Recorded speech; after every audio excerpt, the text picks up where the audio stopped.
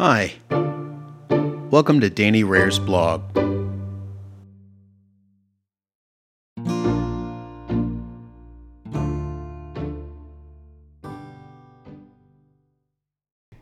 Definition of work changes. Definitions evolve. It's not always because things change, it's how we think that changes, through development, new ideas, innovation, and sociocultural norms. Troubling in some cases whether they're fact-based or not. With that, sorry flat earthers, but Earth is round. Then again, flat earther is incredulously a defined term. It's a person who believes that the planet Earth is flat. I drank milk as a kid. Milk was milk. But just the other day, the U.S. Food and Drug Administration announced draft recommendations for industry on the naming of plant-based foods that are marketed and sold as alternatives to milk. Some of these plant-based alternative milks are delicious and nutritious. Instant coffee used to be a simple, convenient way to create brewed coffee by adding hot water. Since Blue Bottle Coffee released its craft instant coffee last year, now instant coffee can mean instant espresso, a different brew method with a vastly different taste profile. Those examples are analogous to today's definition of work. It's more differentiated now than ever before, and that's because we think of work in very different ways. What is work? Merriam-Webster.com defines work in part as an, quote, activity that a person engages in regularly to earn a livelihood, one's place of employment, end quote. The key words there are engages, earn, livelihood, and employment. Engagement correlates directly with taking part in something. Earning denotes effort in exchange for something. Livelihood is exactly as it comes across, translating to living. Employment connotes someone else's choice to have you engage their organization in exchange for earning and living. Some questions still. What makes for honest work? How does work fit into our other occupation as human beings? Are the words work, profession, and the like synonyms? Or have they delineated into isolated terms? Specifically, what is a dedicated professional versus one who simply works? These questions have been playing in my head over the past week or so, like an orchestra.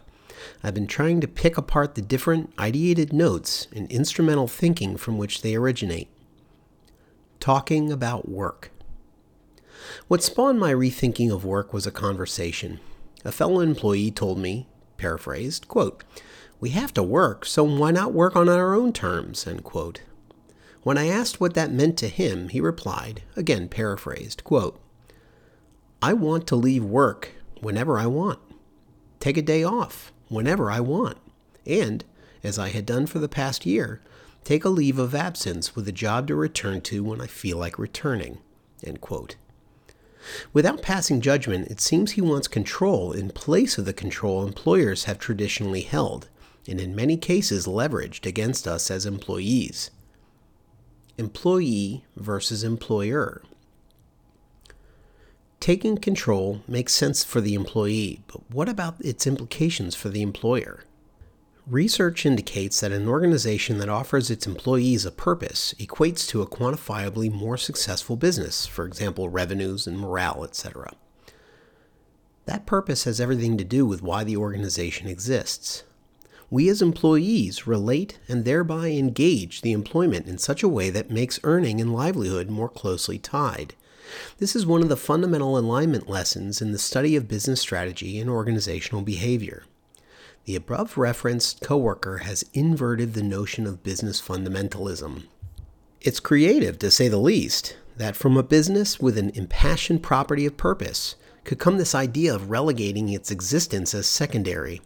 Furthermore, the organization would then precipitate the construct of an employee-first focus followed by whatever it is that the business intends to do. In other words, purpose. Is the elemental design of the employer neither its purpose, mission, vision, nor values, but instead the wants of its employees? Again, how does this make sense for the employer? Is there a safe compromise? According to Fisher and Urey's book on negotiating, Getting to Yes, quote, The method of principled negotiation developed at the Harvard Negotiation Project is to decide issues on their merits rather than through a haggling process focused on what each side says it will and won't do." End quote. Are we in dangerous territory when the employee takes on more control over the fundamental existence of the business practices than the business itself? What then defines work? My thoughts, modeling work. I'm not taking sides here, although I don't agree here too with my coworker. So far, his is a completely different perspective than my own. So how could I not be intrigued? I can't wait to learn more from him.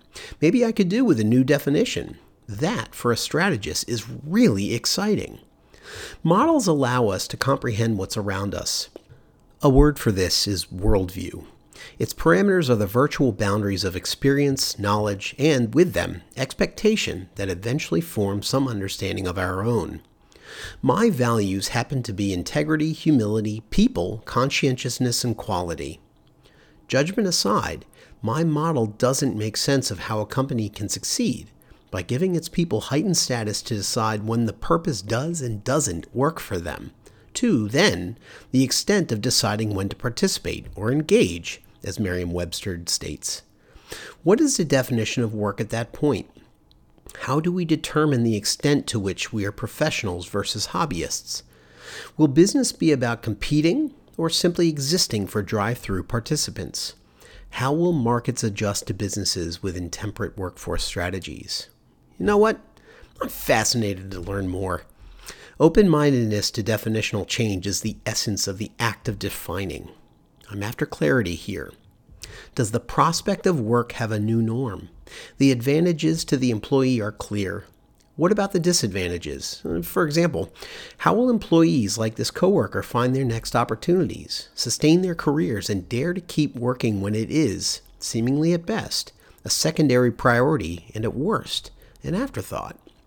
If the working world moves more toward this model of employee freedom, then how will anyone succeed? What will success be defined as? Something new? Something less? Something somehow more? Is this not a capitalism versus socialism type of quandary? What then, I asked earlier, is a dedicated professional versus one who simply works? I hope to speak with that coworker more to learn his definition of work. What is yours? Thank you for listening to Danny Rare's blog.